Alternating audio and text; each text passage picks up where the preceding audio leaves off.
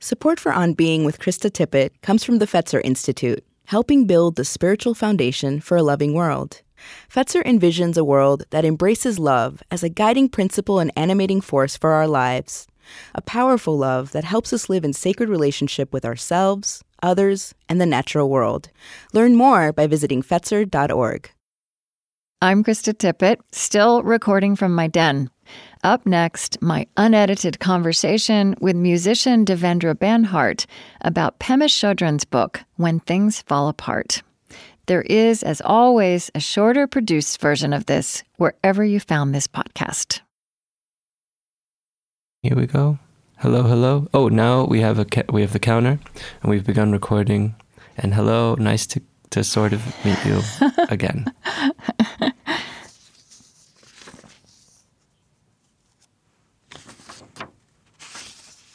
Yes, it is. We don't need levels or anything because such a thing is not possible. Okay. Well, okay. So, this is experimental, but I figure since you're a musician, you know about improvisation, right?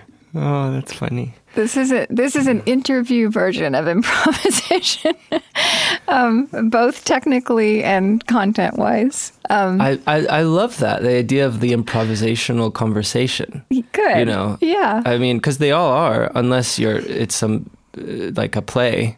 Every conversation is kind of improvisational. It's an adventure. This is cool. Yeah. I mean, if it's good, you'll be surprised by where it goes, right? Well, then I won't be surprised. But I mean, the form here is different too. Let's say this is new genre, because this idea that, well, first of all, we're both speaking from isolation and reading this book that we've both read as life has fallen apart again and again, but in a very special, catastrophic way right now. And this kind of, so I don't know. So the idea is that we would just kind of talk to each other about what's going on right now, but to talk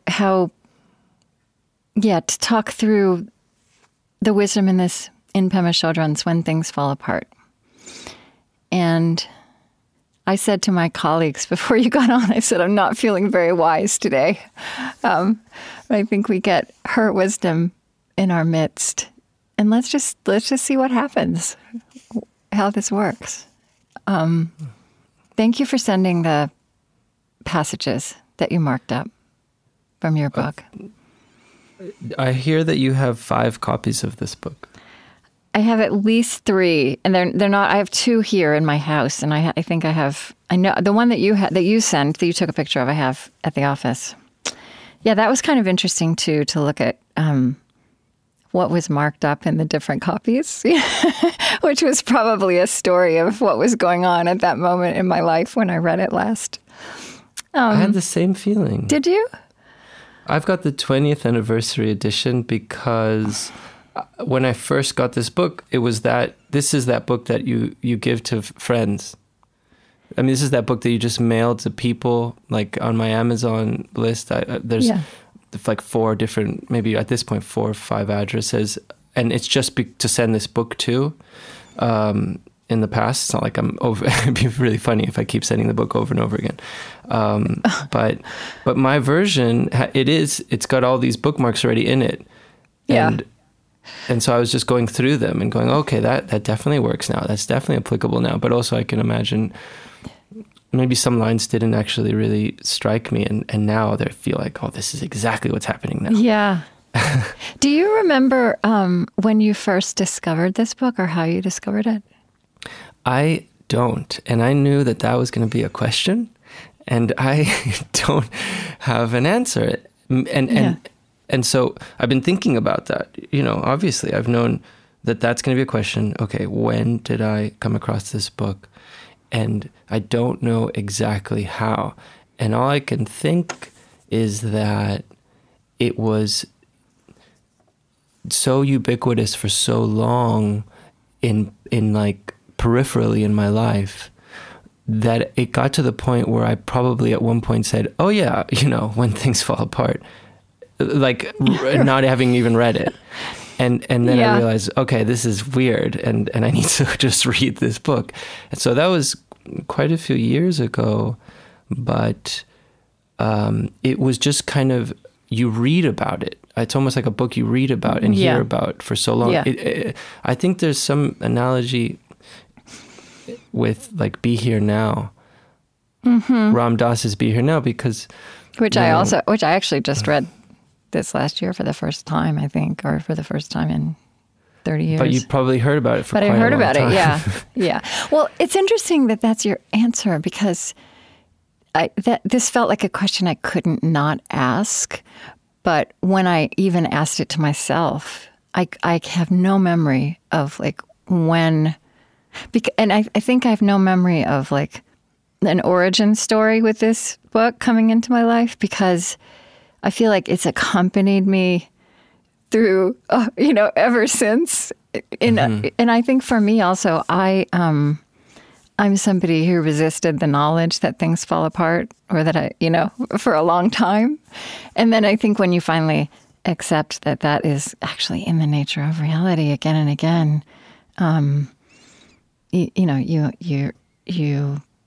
you see it. And I think like this book it's a book, I think it's like you said, I've given it to people, and also I just always have it somewhere. It's, sometimes buried under a bunch of other books on my coffee table, but I carry it with me when I travel, just in case I need it. Yeah. Yeah. I mean, it's like, what kind of book is this? What do you tell somebody? What is this? If someone says, what is this book? And the only answer I can think of is like applicable wisdom, utilitarian wisdom. Mm-hmm.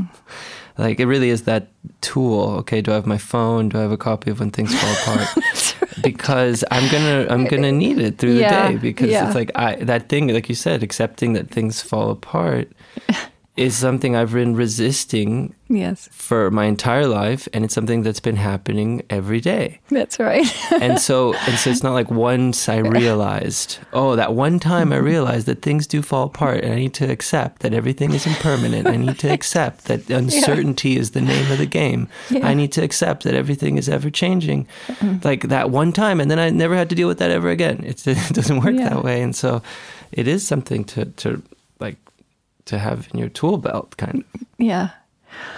Well, I want to, I really just want to kind of walk through the passages that you sent and talk about them. I did pull out my copy and thought maybe just as we start, because you didn't send any passages from the very beginning of the book, and I thought maybe I'd just read some things that are, that I come back. It's like you start the book at the beginning. I mean, I will read the same chapter of this book over and over and over again, depending on what's going on. Just to also kind of set the scene, knowing that some people who listen to us won't have read it. I mean, okay. I mean, this is the very beginning. It's about fear, intimacy with fear. It's the first chapter, and what could be more? I don't even want to use the word relevant because it's too mild right now, right? We feel this fear in our bodies. Embarking on the spiritual journey is like getting into a very small boat and setting out on the ocean to search for unknown lands. With wholehearted practice comes inspiration, but sooner or later we will also encounter fear. For all we know, when we get to the horizon, we are going to drop off the edge of the world.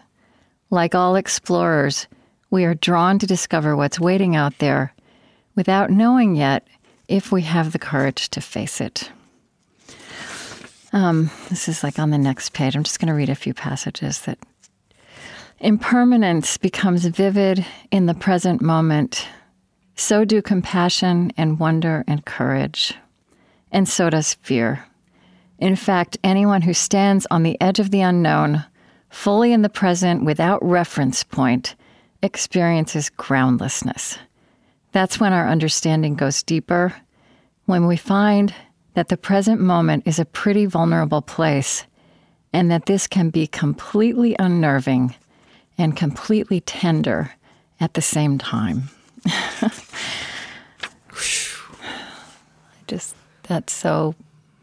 Also, I think this experience of the unknown right now, but that notion of the unnerving and the tender coexisting, I've always thought is so beautiful. It's like the opposite of the world we live in. Like, meaning this is truth, this is reality, this is how we actually always feel. This is what's kind of always going on, and you don't hear about it in your day-to-day in the world. It's not like in the news next to what's happening, but it's there, it's bubbling under the surface, that uncertainty and that fear and that thirst too to kind of go on something like a journey of self-discovery, let's say. But it's so nice because you don't feel so alone. That's how I feel reading the book too. I go, oh gosh, I'm not alone. Yeah. And I love, thanks for reading that. And I guess I kind of want to hear that 400 more times. Yeah. And then what it also makes me, reading it right now, is, again, this realization that every time I've read this, literally maybe hundreds of times in the last few years, when something small or large was going on in my life, in my personal life, in the world, at work, whatever, I've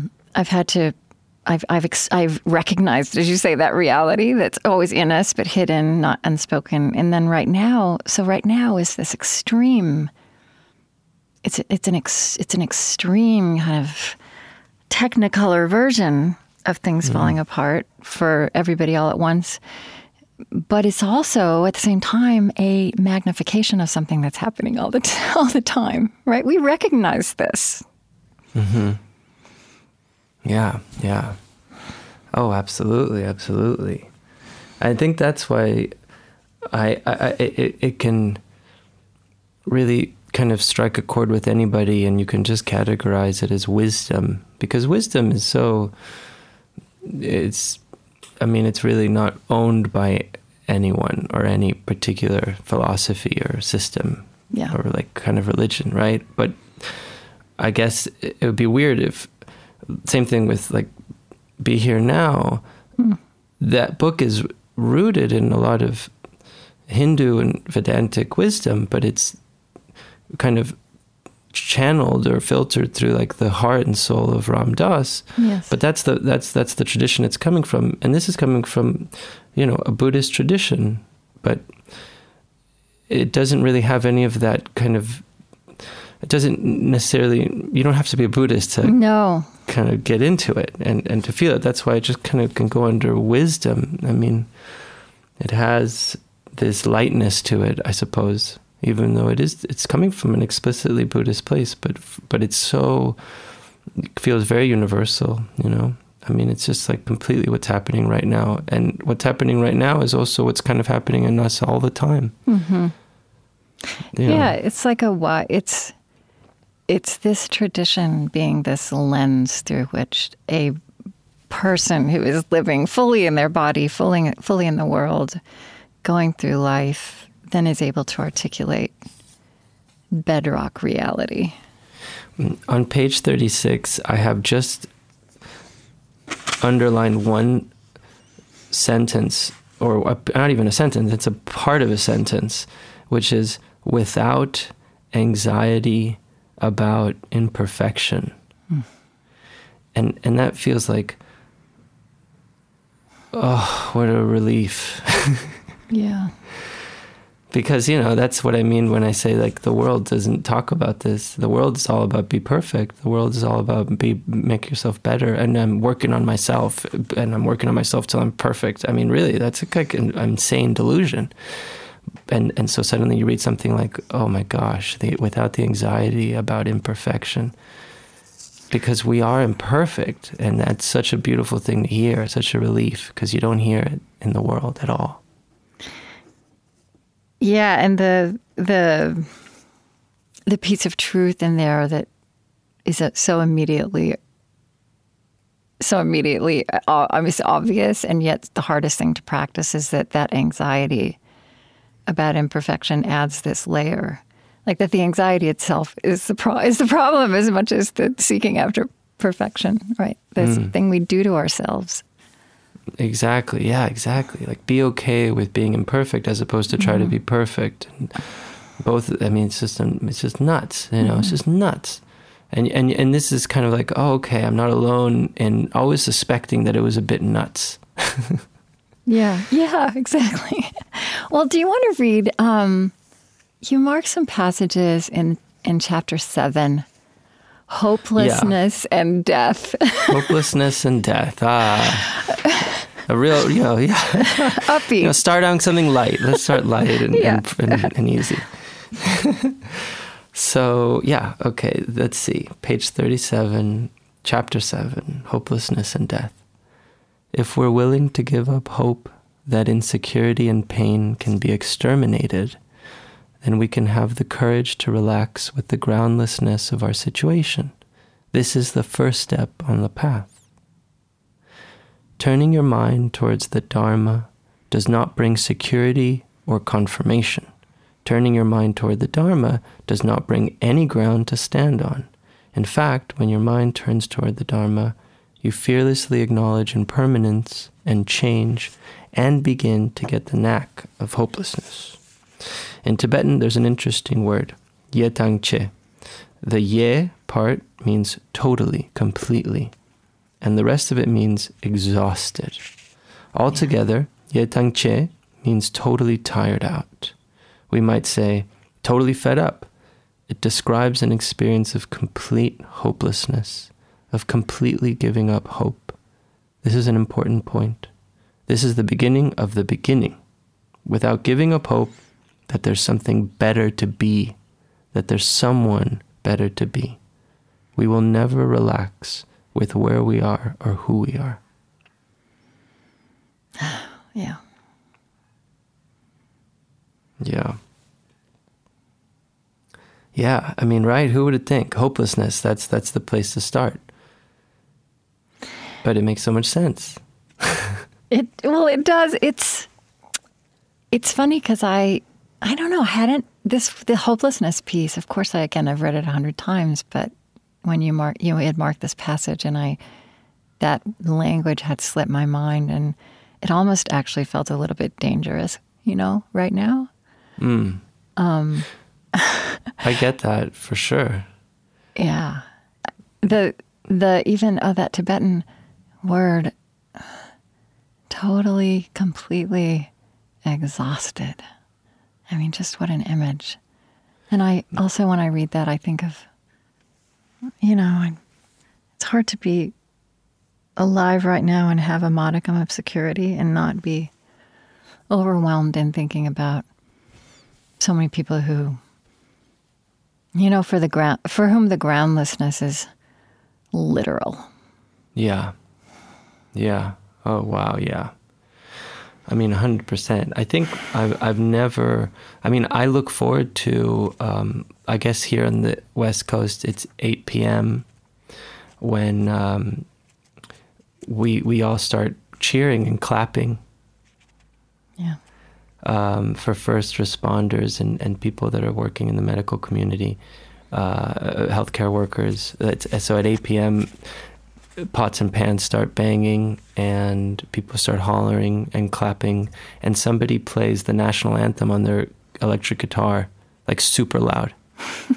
And I live in this neighborhood in East Los Angeles, and it's just amazing. It's beautiful.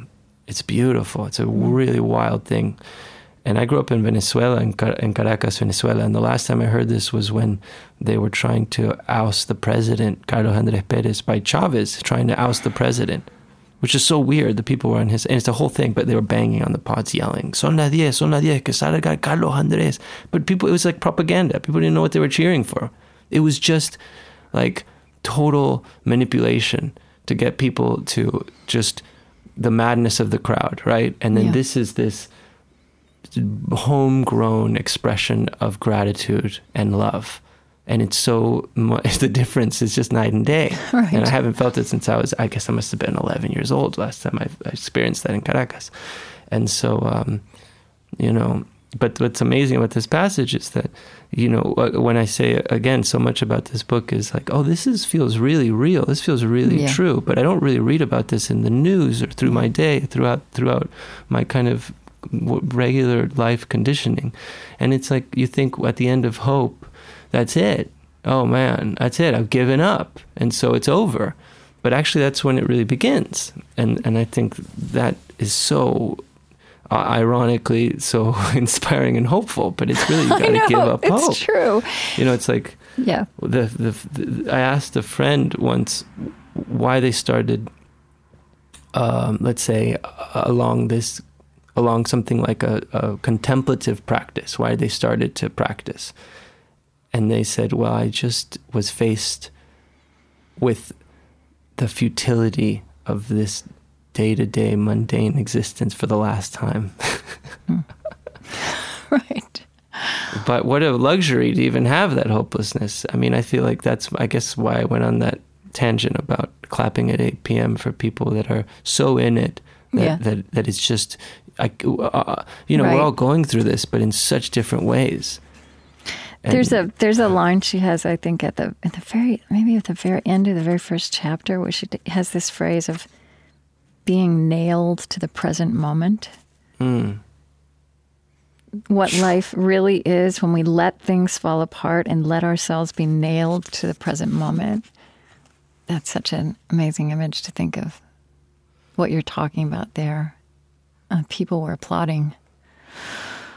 Absolutely. Yeah, that one, that's really shakes you out of your thing. Yeah. Because, of course, for all of us, this is happening to me. This whole pandemic is happening to me. And then at that moment, you hear the entire neighborhood and you go, oh, wait a minute. Like today, my complaints, what are my issues, my problems, they all just go out the window. Somebody else was in a hospital dealing with just dying humans all day. And wow, that definitely nails you to the present moment and humbles you and fills you with gratitude. I mean, for your situation, for your circumstance. When I say you, I mean me, because, I just know that I've got it. I'm very fortunate. The language of, groundlessness and hopelessness, it's that paradox that I feel like this book, When Things Fall Apart, just brings it home again and again. It's when you stop pretending that there's this solid, fixed, reliable, secure ground beneath your feet that you can actually, in some ways, be planted in reality. And also that how fragile it is to live that way, which I guess is what we've learned. I use the word hope a lot, and I always use it, and I always say hope is muscular, right? Hope is a muscle, hope is a choice, and hope isn't like optimism, which is like wishful thinking. So it challenges me when Pema Chodron, uses this language of hopelessness. So then I was looking farther in the chapter after you sent your passages, and do you remember this? I think it's on the next page. She says that there's the word in Tibetan for hope is rewa, the word for fear is dokpa, and there's a word that is used which combines hope and fear. And she says hope and fear is a feeling with two sides. As long as there's one, there's always the other. In the world of hope and fear, we always have to change the channel, change the temperature, change the music, because something is getting uneasy, something is getting restless, something is beginning to hurt. We keep looking for alternatives. There's another place she says, you could even put abandoned hope on your refrigerator door instead of more conventional aspirations, like every day in every way I'm getting better and better. Oh, I love that. Yeah. I love that. So what she's saying is that is that when we let that go, we get real. And as you say, it is paradoxically actually true. You know, I have a tattoo gun, and I think I just found my next tattoo. Abandon hope. I've never wanted to get a face tattoo, but I'm going to consider it. Just, wow. First thing I want to see in the morning. It's great. It's freeing because it's, you know, I love that. I love that. Right, but just explain why it's freeing, because every time I start explaining it to myself here, I feel like it doesn't make sense. Well, I will explain it by reading another passage. Okay. From actually the previous page. So this is the passage, and this is why I think it explains why it's so freeing to hear abandon hope. To think that we can finally get it all together is unrealistic. To seek for some lasting security is futile.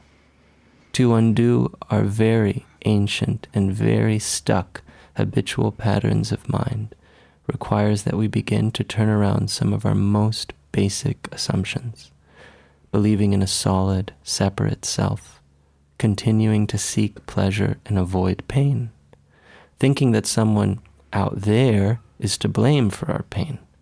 One has to get totally fed up with these ways of thinking. One has to give up hope that this way of thinking will bring us satisfaction. Suffering begins to dissolve when we can question the belief or the hope that there's anywhere to hide.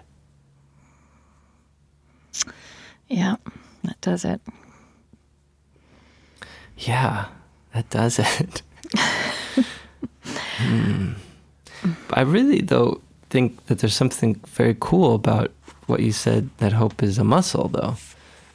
I mean... Yeah. Well, I like to think that what this gets at a bit is the inadequacy of words, right? So that, like, that hope is not... that contains a meaning that is different from this hope, exactly. this fear hope. We should clarify that we're not saying that hope is bad and that we're anti-hope. We're not anti-hope. No, but we are kind of, it's more the reality of facing this delusional hope that's based on escaping suffering or just making everything good or running from something that feels bad, as opposed to, you know, that line, suffering begins to dissolve when we can question the belief or the hope that there's anywhere to hide. Yeah. I mean, that's the thing. We're stuck together. We're in this together. There's nowhere to hide. There's a billion distractions, and so much of our entire, you know, life is spent in those distractions, and those are very, you know, kind of subjective things, whatever our distraction is. I mean, I've got bazillion, quadrillion, but, you know, the hope that suffering will go away if I don't look at it, that's not that's the wrong kind of hope. That's the hope we're not so into. Yeah, right. Well, she talks about that hope of that hope we get addicted to. So I think, like, you're talking about, like, the hope that the ways we distract ourselves.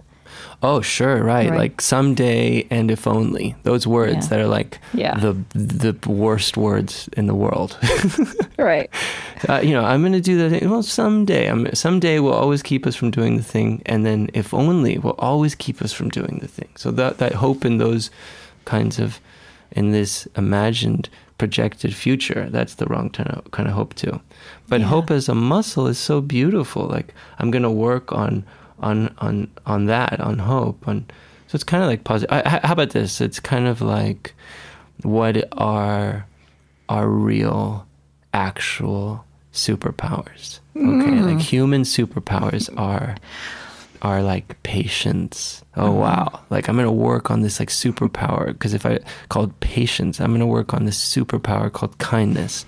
I'm gonna work on a superpower called gratitude. Because if I've got those things, if I really am like gonna work on that, whoa, like, I can kind of maneuver through this world with these like superpowers, you know, like, I don't know, and hope is one of them too. Yeah, I love that. And so when I think of hope that way, and I think it's true of everything you just said, the other superpowers, they work with reality, right? I'm not interested in something that works with ideals, really, or again, like wishes, but gratitude that is like based in reality, and reality as it is and not as we wish it to be, patience and hope and love. Those are hard, robust. You're right, they're superpowers. It doesn't, exactly like you said, though, it's not a wishing thing. It's like, I have hope that someday the bad stuff will go away. Right. No, it's that I have hope that I can deal with this badness that is definitely here with patience, with kindness, and find something to be grateful for from it. Mm-hmm. And it's like, whoa, that becomes the superpower where I can deal with this real thing. Mm-hmm. Like I have no faith. I have zero faith in today being a good day. Today will not be a good day. Right. But I can try to do good today. Yeah. Today I'm going to do a good thing. I'm going to try to do good. But today is not going to be a good day. Yeah. Yeah. If it is, it will surprise you and be a pleasant thing, a pleasant surprise. Do you want to? So you also marked some passages in, another delightfully titled chapter, Non-Aggression and the Four Maras. Now you have a Buddhist practice. Although I've seen you say somewhere that you're a terrible Buddhist, which I think. Yes, this is true. Yeah, which I think is a sign of just doing it, right?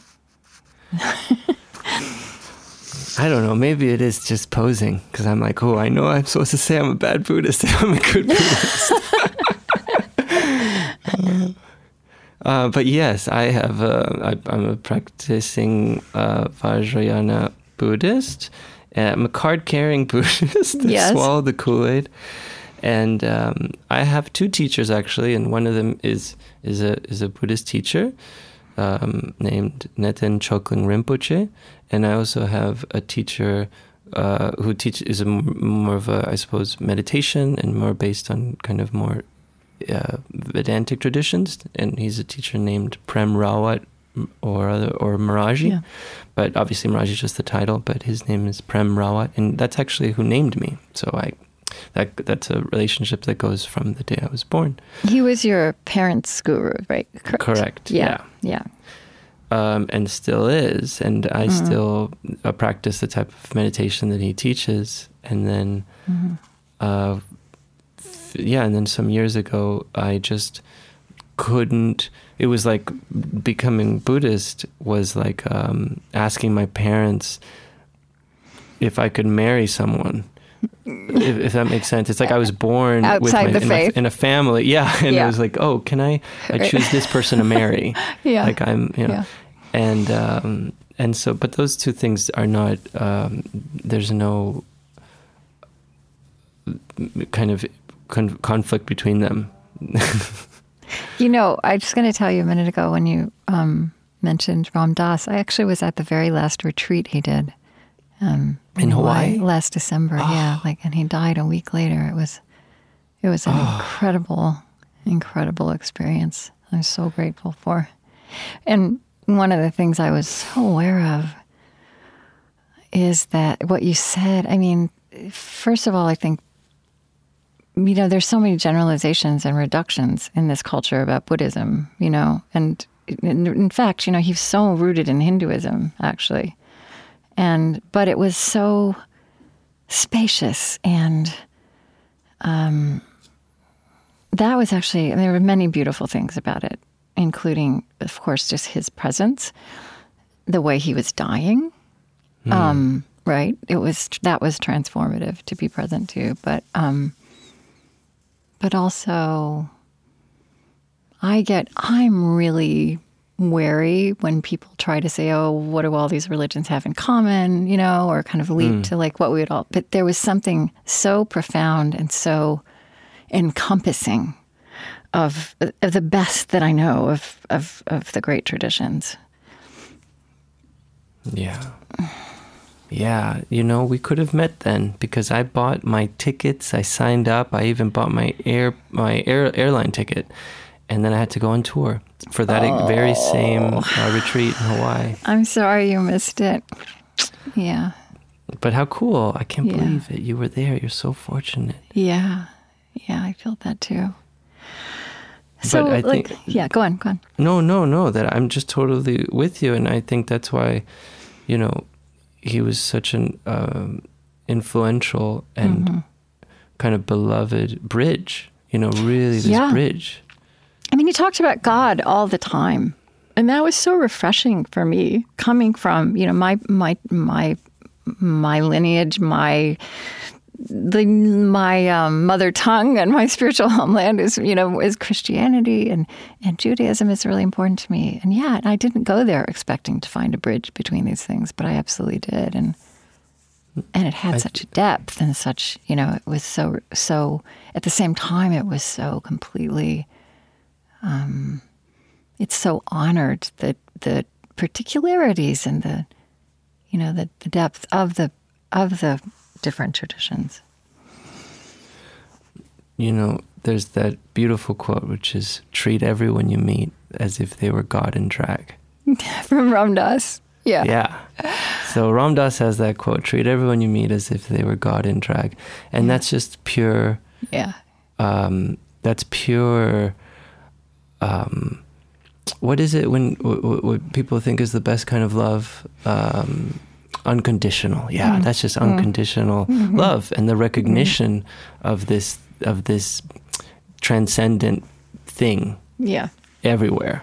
Yeah. So it's so beautiful. Oh, treat everyone you meet as if they're God in drag. Yeah. Wow. I mean, who cares about anything else? Right. Who cares? So, in this chapter in When Things Fall Apart about non-aggression and the four maras, I mean, is your Buddhist, are you steeped in that kind of teaching, like of the maras, the obstacles? Yeah, yeah. Yeah, so would you, because I explain that, because these are the kinds of details that are also so interesting to experience as somebody reading this book who doesn't come from the depths of this tradition. Well, there's a line that's very beautiful, I think, and it's attributed to Shakyamuni Buddha, which is, rest in a mind vast like sky. Rest in a mind vast like sky. And just that line is kind of expansive and creates this space in my imagination. And that's kind of what the Maras, to some degree, or at least the attitude towards obstacles, or what we want to call the devil. I mean, Mara is the devil in Buddhism, sure. And an actual, like this entity that is trying to prevent Shakyamuni Buddha from reaching enlightenment and trying to tempt him, just like the devil in Christianity tempts Jesus, I guess. But I don't know anything about... I don't know anything, first off. I should clarify the start of this whole conversation. I don't know anything. But anyways, not knowing anything, I will continue with a little bit I do know. Okay. So this thing of these obstacles or these devils, but as opposed to this thing that you want to banish and that you want to run from, you really like that line, that Shakyamuni Buddha line, rest in a mind vast like sky. You rest in a mind, in a heart so big that everything is included. So it's just your kind of field of presence and awareness and compassion is so big that it just engulfs these obstacles. So it just makes it... It's about how do you kind of work with the obstacle. Do you as opposed to running from it or pretending like it's not there, you embrace it.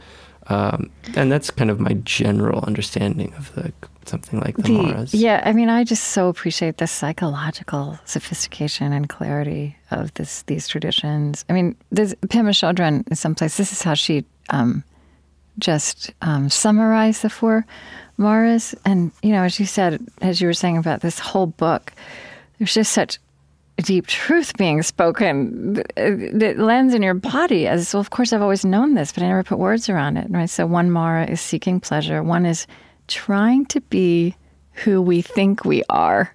The third, how we use our emotions to keep ourselves dumb or asleep. Oof. Yeah.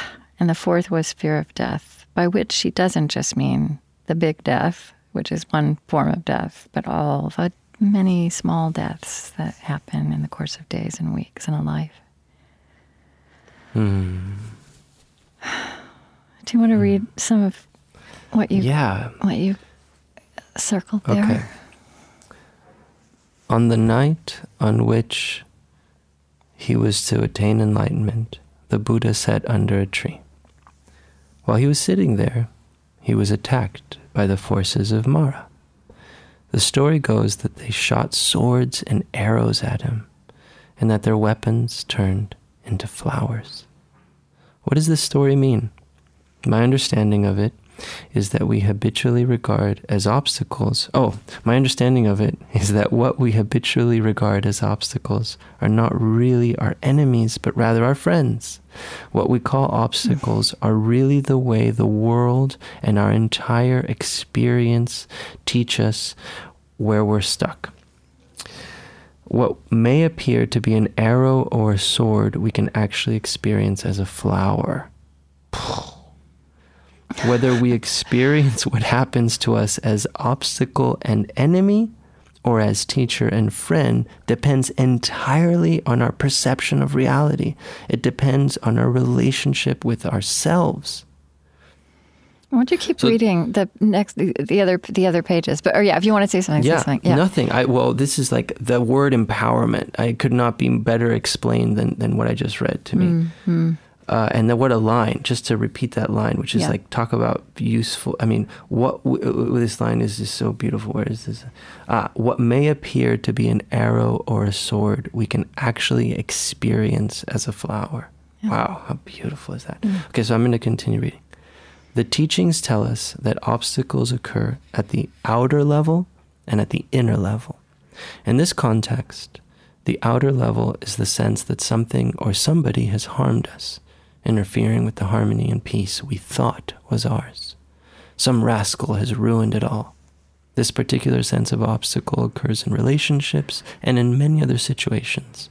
We feel disappointed, harmed, confused, and attacked in a variety of ways. People have felt this way from the beginning of time. As for the inner level of obstacle, perhaps nothing ever really attacks us except our own confusion. Perhaps there is no solid obstacle except our own need to protect ourselves from being touched.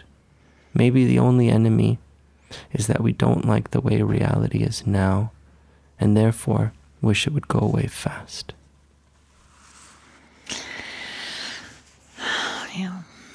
Yeah. Talk about not liking the way reality is now. Now. Yeah. You know? I mean, if this is like a huge sledgehammer of now. Global now. Yes. Yeah. And I also have to say these passages are the ones, they feel so true for me. I mean, it's that each and every one of us has to work out like who we are and how we are in this moment with a particular intensity. And then I also feel like there are so many people who are literally where these obstacles are, existential. I wondered if also, like, your mother was Venezuelan, right? You weren't born in Venezuela, but you went back there. And that is also a place that has had a lot of dire, kind of apocalyptic realities in recent years. And I wonder I wonder how you read these things, like how you've read that with that context, which to me feels resonant with now kind of what every country, every community is experiencing on some level, the severity. Well, I feel like that passage deals with the inner and the outer obstacle, and the outer obstacle is just unavoidable. It's just unavoidable.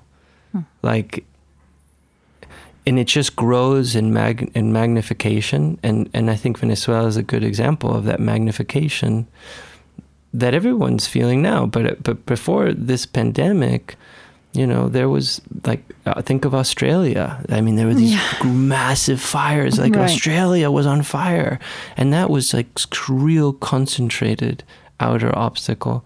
And Venezuela, people with mass starvation and just mass, the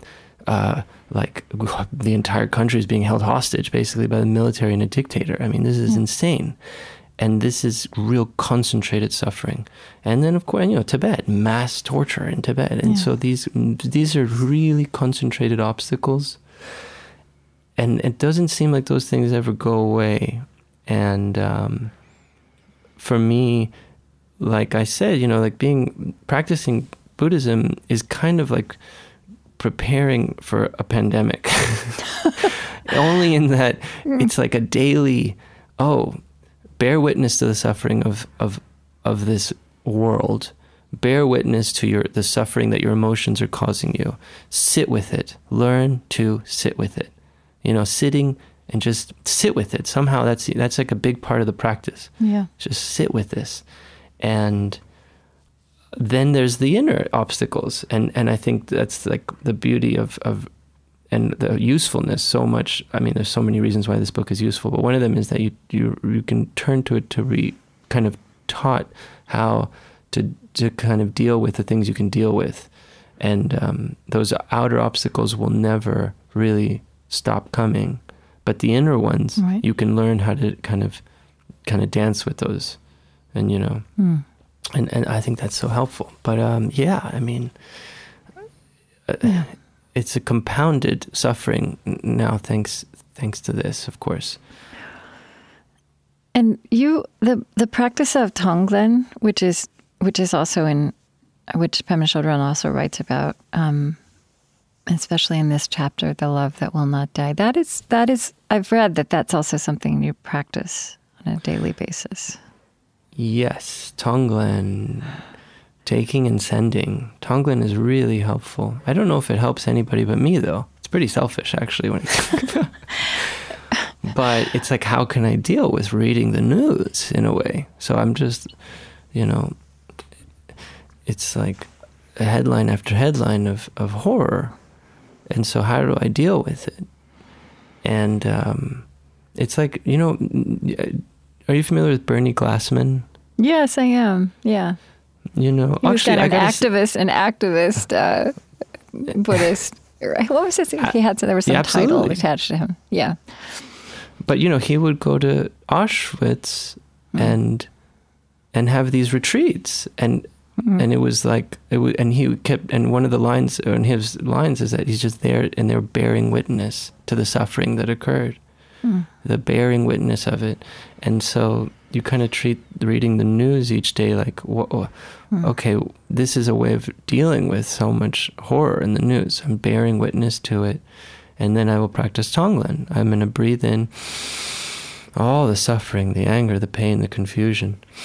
And I'm going to breathe out healing and peace and wisdom and love and strength. And that helps me, and it feels like I'm doing something as opposed to just taking in all of this horror and sorrow. And you can practice it throughout your day. I don't know if it's the same for you, but every 15 minutes, I'm shocked at it actually. That's why I found a really kind of quiet place in the house. But every 15 minutes, I hear a siren or a cop siren. It's an ambulance siren or a cop siren. Is there? So you're in LA County. I'm in LA. Yeah. I'm in LA. I'm in East LA, and I don't know if it's somebody that's, is it somebody? Is it the ambulance going to pick up a body? Is it somebody that's sick and needs immediate, critical emergency care, or is it a crime? I'm not entirely sure, but it is consistent. It is every 15 minutes, and it began, when this began. And so, what do you do? I hear it, and I'm okay. I can practice Tonglen. This is kind of a way of somehow being proactive amidst the helplessness of so much suffering and horror around you. Now, this is the deep kindergarten version of it. Yeah. So that, and I'm the kindergarten. I mean, I'm really I'm fully lay practitioner 101. Mm-hmm. And I think it's really so, first off, amazing that we're talking about this book, but also everyone should know that Pema Chodron is very much alive. Yes, yes. and teaching still. And like, you know, they just did a beautiful kind of Zoom meeting that I think Tricycle facilitated. Yes, the Tricycle is doing a lot of those with wonderful teachers. Yeah, yeah. You know, and I also got to say that, you know, it's amazing. I'm very jealous of you for a million reasons, but you've had conversations with Matthew Ricard and Joan Halifax. Yeah. And maybe more than anyone, Mary Oliver. And if I think about something that is such comforting, useful, like healing wisdom, it's this book, When Things Fall Apart, but also Mary Oliver. Devotions is like every day I turn to Devotions. Any poem from Devotions, although that's also just as earmarked as When Things Fall Apart. Yeah. So I just want to throw in a little Mary Oliver love, and please check out Devotions. That's one. Yeah. Well, for doing the 101 Tonglen, the way you described it really corresponds to how I feel Pema Chodron describes it in this book. Do you want to read some from that?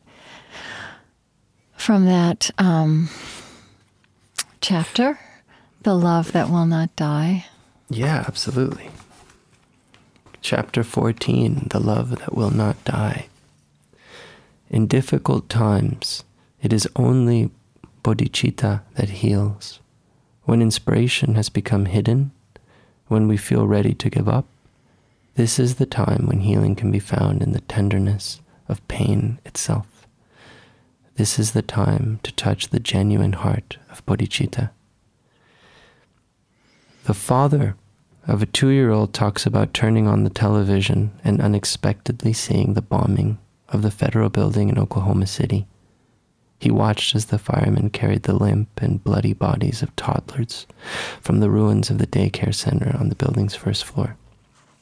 He says that in the past he was able to distance himself from other people's suffering. But since he's become a father, things have changed. He feels as if each of those children were his child. He feels the grief of all the parents as his own grief. This kinship with the suffering of others, this inability to continue to regard it from afar, is the discovery of our soft spot, the discovery of bodhicitta. Bodhicitta is a Sanskrit word that means noble or awakened heart. It is said to be present in all beings, just as butter is inherent in milk and oil is inherent in a sesame seed. This soft spot is inherent in you and me.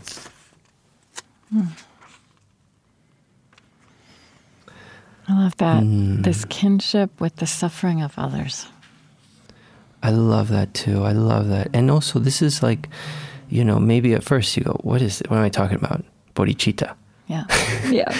And then all we hear, then later we see it's a Sanskrit word, and it just means noble or awakened heart, and it's something we all have. That's it. This is not some like exclusive thing. It's something we all have. Wow. That's so, talk about hopeful. Talk about like something to be like, whoa, it turns out I have this thing already. I'm not trying to add on. It's like, whoa, I have already in me this thing, this noble or awakened heart is there. Wow. She's also so, you know, there's so many layers of like, it's like truths that just jump out at you, and then things, and then the complexity inside them.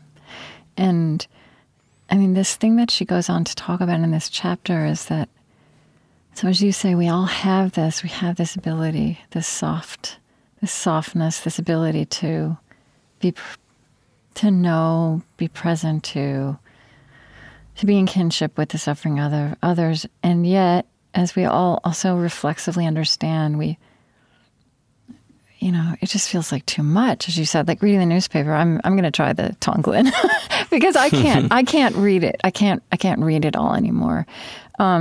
But what she said, she says, when we think that by protecting ourselves from suffering, which I think is what I'm doing when I'm just turning off the news, she says, we think that by protecting ourselves from suffering, not that I think the news is necessarily the best diet, but okay. We think that by protecting ourselves from suffering, we are being kind to ourselves.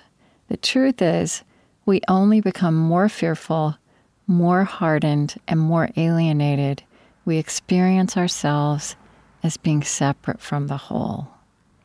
This separateness becomes like a prison for us, a prison that restricts us to our personal hopes and fears, and to caring only for the people nearest to us. Curiously enough, if we primarily try to shield ourselves from discomfort, we suffer.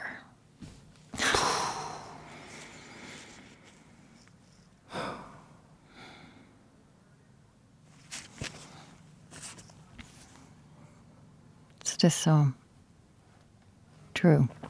So true. And strange. It's a strange thing about us creatures, humans. Pema Chodron's principal teacher, Chogyam Trungpa, has a line which is lean into the sharp spots. Lean into the sharp object. I guess I'm paraphrasing now, but he just reminded me of it. The kind of the seeming paradox that, here's this horrible thing, I'm going to turn away from it. And that just creates more and more fear and makes that thing so much more unmanageable and much more painful. And that I paraphrase the line by her teacher Chogyam Trungpa, which is the lean into the sharp edges. I think that's the line. Lean into the sharp edges, which is really kind of like face this thing as opposed to turn from it. So when you're practicing Tonglen, like reading the newspaper or whatever, I mean, she talks about this as a practice that you can do while that it can be ordinary. It can also be, in the summer, she says, brushing your hair, listening to the rain, making music, which you have some experience at. So it's just a frame of mind with which you approach something? Or is that how it starts? Kind of. I mean, it's definitely also a way of kind of unburdening yourself from yourself too, because it's a relief to care about somebody else. It's a relief to realize that, to get out of your head too. Mm-hmm. So like I say, I don't know if it is helping that person that I'm sending that wave of love, of strength, of wisdom, of healing. I don't know if it's helping them, but it helps me. And that's the 101 kind of place to be, because that classic story of when the airplane there's no oxygen, you don't put the mask on the kid first, you put it on yourself, and then you can put it on the child. And it's like, okay, you have to kind of work on yourself in order to be able to help others. And that Tonglen is a really, really wonderful way of having a kind of consistent practice of getting out of yourself and being compassionate for others and remembering that there are other human beings on this planet, because there's no shortage of the opportunity to work on it. And especially not now. Especially now there's no shortage. There's no shortage. That's why it is this sledgehammer of nowness. Like, whoa, this is like a constant thing that is happening, and it is not kind of just going away because we wanted to. We're really forced to lean into the sharp edges more than ever. We're standing on a sharp edge. We're sitting on it. Right. And the really cool thing, really, really cool thing about Pema Chodron's, I think, wisdom style is kind of like it's about kind of be curious. There's this kind of underlying, like, approach this fear and approach this anxiety and approach this heartbreak with a curiosity. Whoa. Yeah. Like, oh, this is interesting. Like, I'm just a tourist here, checking it out, taking photos. I don't actually live in this place. And so because this it is happening, whether you want it to or not, whether you like it or not. It is happening. So can you go, is it this like, this, because it is definitely happening, right? It's definitely happening. Whoa, it's happening. And can I approach it with this curiosity? Whoa, this is happening. Or, this is happening. This is kind of this attitude. Can I just have the little bit more curious kind of feeling about it? And then I can let the wave kind of pass, because, wow, I don't think I've ever personally felt nor had my friends and family feel so completely distracted and focused at the same time, and so completely exhausted and weirdly energized at the same time, and so completely overwhelmed by uncertainty and fear than now, and it's this tidal wave. And so I'll get a call or a text, and they're going through the tidal wave. What is going to happen? What's going to happen? And at that moment, maybe I'll be in this feeling of, hey, it's okay. I feel pretty calm. I can accept it. I never know what's going to happen, actually. So I can kind of talk them through the tidal wave. And then I'll need to call someone because I'm going through the tidal wave. Right. But through it all, if I can remember, like, Pema's cool wisdom style of curiosity, like, oh, okay. Whoa, I'm in a wave. This is interesting. Oh, okay. And also what I like about that is, and this I think is true of spiritual disciplines and spiritual practices and virtues, what do you say, those superpowers of like gratitude and patience and hope, that in any given moment, carrying any of those is too much to ask of somebody, maybe in any given year. And so, but we also carry them together, right? Like in that, in the one phone call, you're able to be present to that. And then somebody can offer you that gift that, like, none of this spiritual wisdom or spiritual resilience follows the American rules of, being self-made men, right? It's oh yeah, right. It's some of the ways we've just been trained culturally, or at least get in the way of grasping what this is about. It's not about being heroic. It's not about being heroic. It's not about being saints. And that American thing definitely isn't just American. I'd say it's a global thing. This kind of global, children, I don't know in what country are children taught that, they can find strength in vulnerability. It's okay not to know. It's okay to cry. Yeah. These things are just like, whoa, I don't know where they tell them that. You have to that's why this book is so amazingly helpful, because it's so just fully applicable on a very universal, platform. I was thinking when you were speaking a minute ago about, the value. This is about keeping this softness alive in ourselves. And thinking of some other language from a teacher of mine.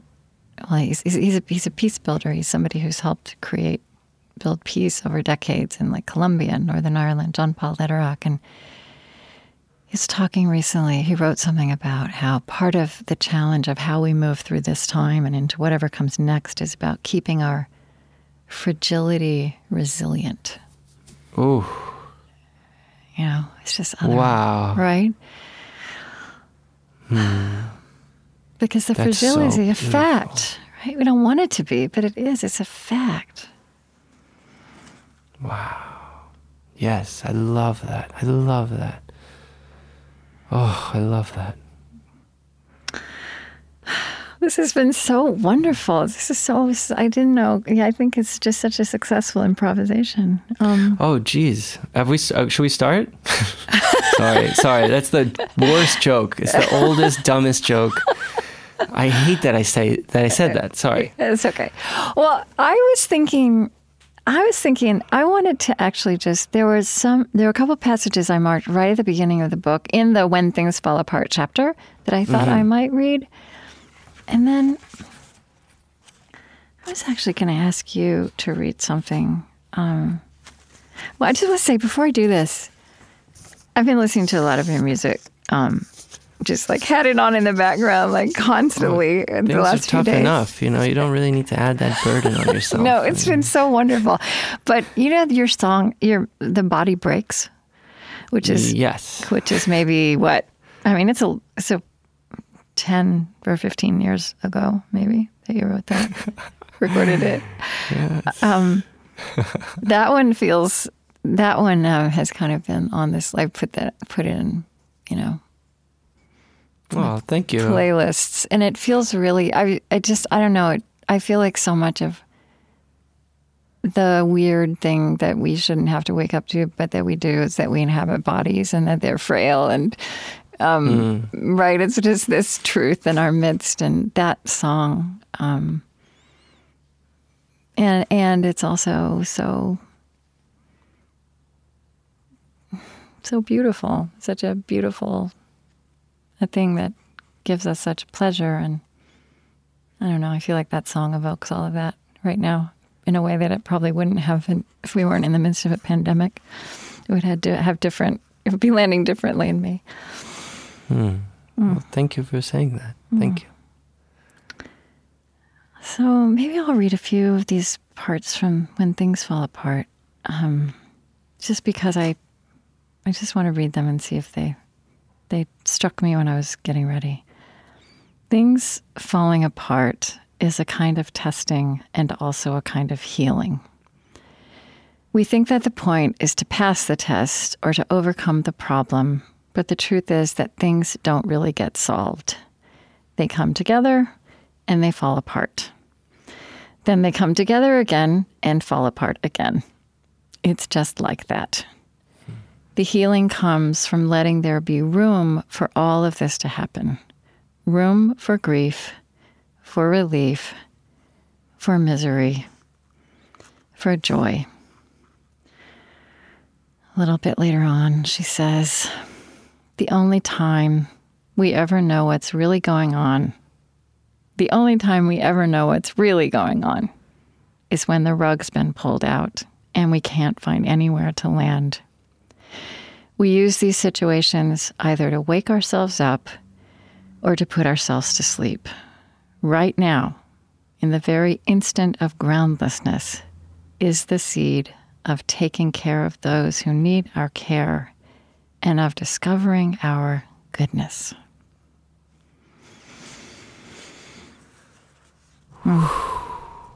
Amen. Amen. And I've read those passages because they're in the second chapter, which is, sometimes I just get stuck on the second chapter and read it over and over again. I've read them in so many different situations and conditions over the years when things fell apart. Oof. That is just so now. It is just perfect. That passage is perfect. Yeah. Perfect. Well, and it's just magnified right now, as we've been saying. And there's also something really, really hopeful in that, kind of, when you initially read, things kind of come together and they fall apart. Right. There's that sorrow. Oh no, I don't want it to fall apart. Yeah. I'm hold on to that good thing. But then look at it inversely, and it's like, this time will pass. This is going to fall apart too. This thing we're going through, this pandemic, it will fall apart. Yeah, right. The falling apart will fall apart too. Well, that's nice. We can embrace, we can celebrate that. Yeah. Because it's a fact. Things fall apart.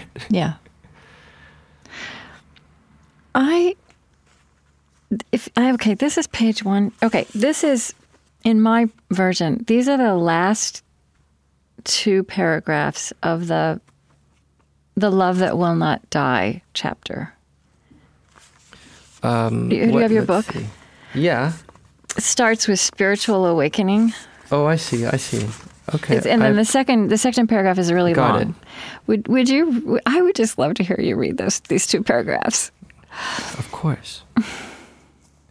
Spiritual awakening is frequently described as a journey to the top of a mountain. We leave our attachments and our worldliness behind and slowly make our way to the top. At the peak, we have transcended all pain. The only problem with this metaphor is that we leave all the others behind. Our drunken brother, our schizophrenic sister, our tormented animals and friends. Their suffering continues, unrelieved by our personal escape. In the process of discovering bodhicitta, the journey goes down, not up. It's as if the mountain pointed downward, pointed toward the center of the earth instead of reaching into the sky. Instead of transcending the suffering of all creatures, we move toward turbulence and doubt. We jump into it. We slide into it. We tiptoe into it. We move toward it however we can. We explore the reality and unpredictability of insecurity and pain, and we try not to push it away. If it takes years, if it takes lifetimes, we let it be as it is, at our own pace, without speed or aggression. We move down and down and down. With us move millions of others, our companions in awakening from fear.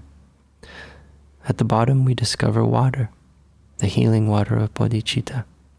Right down there in the thick of things, we discover the love that will not die.